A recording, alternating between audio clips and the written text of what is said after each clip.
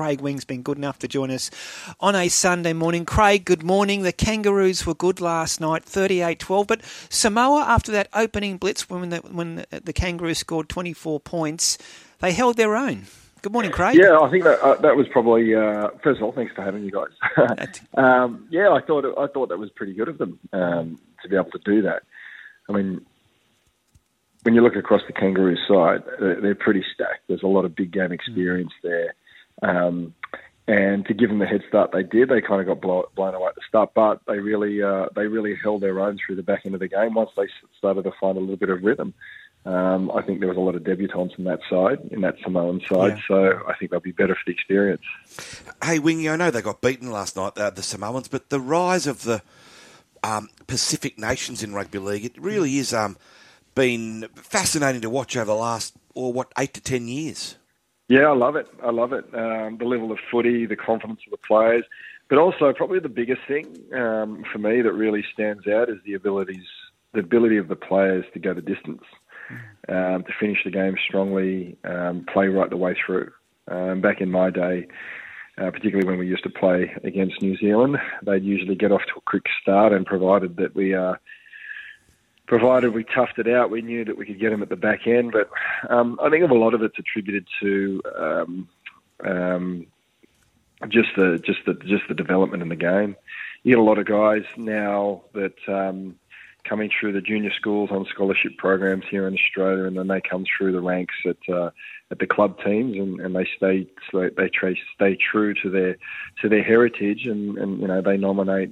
And that happened a few years ago where guys were getting selected for both, but they said no, I want to play for the country of my family. And I think as that goes on, and as time goes on, you get more of those big game players representing the Pacific Island nation teams. I think it'll get stronger and stronger, which is better for the game overall. I was going to ask about that, Craig, because later on today we've got Papua New Guinea taking on the Cook Islands. The development of the international game, even just in this region, the Pacific Island nations, etc. How important is that for the growth of rugby league? Yeah, it's very, very important. And I love when those teams get together and play against each other, the amount of support and the amount of passion that they show. It's tremendous, but it really blows my mind, particularly with the Pacific nations, that the number of athletes that come out of those islands. We're talking rugby league, and you see them all over every team in the NRL. But then you've got the rugby union teams in Europe. You've got some of them making waves over in America and the NFL. It's incredible. It's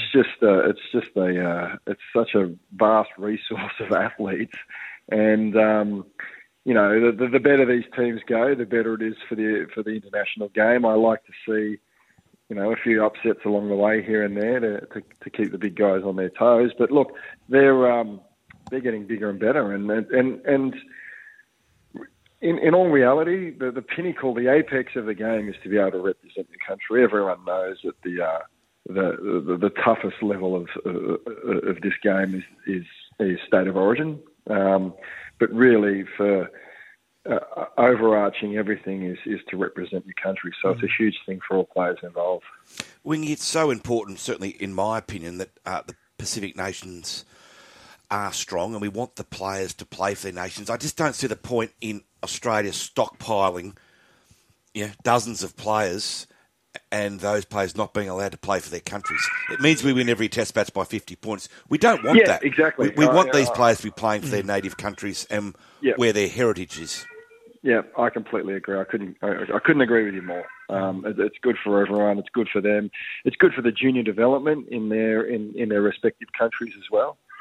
There's nothing better than sort of aspiring to play for your national team and seeing a pathway there and looking at watching your idols as you're a kid running around on the footy field. And the better their teams go, respectively, nationally, the more groundswell there'll be in their respective nations. Absolutely. What about Las Vegas next year, Craig? I know Dino's already put his hand up for seat 1A. He's desperate to get over there. You love it over there.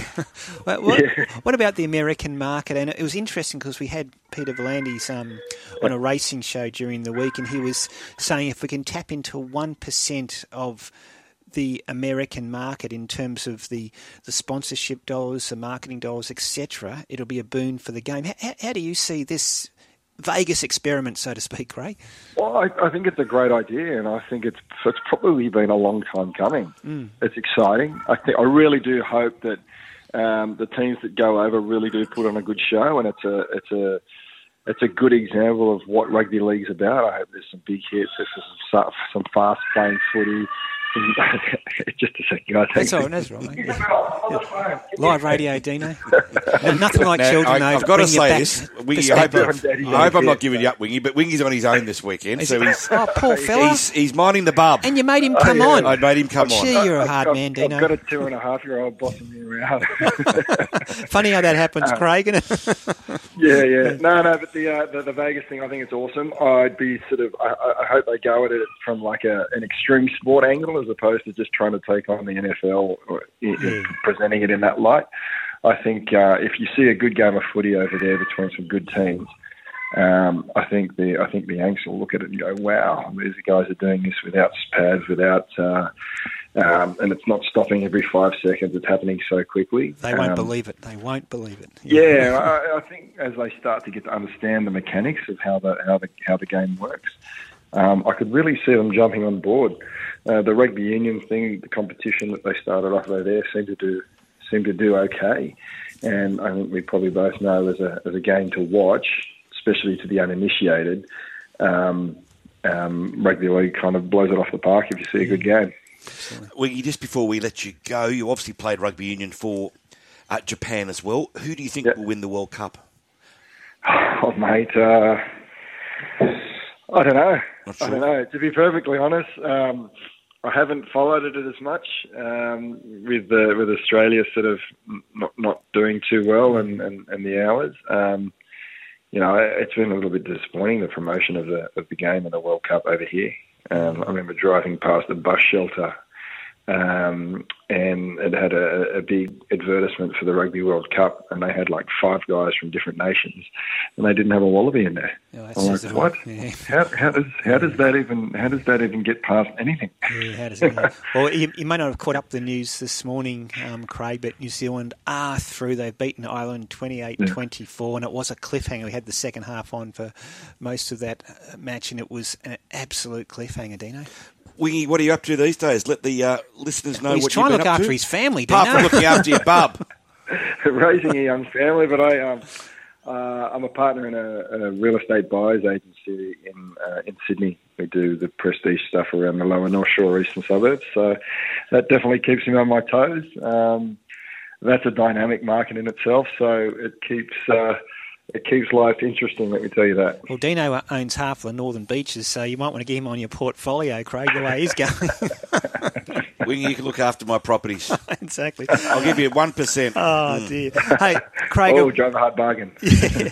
Hey, Craig, I appreciate you coming on. You better get back to that family there. I can hear him in the background. But thanks so much, and let's hope the Kangaroos can keep winning and winning well in the Pacific Championships. Thanks, mate. Thanks for having me.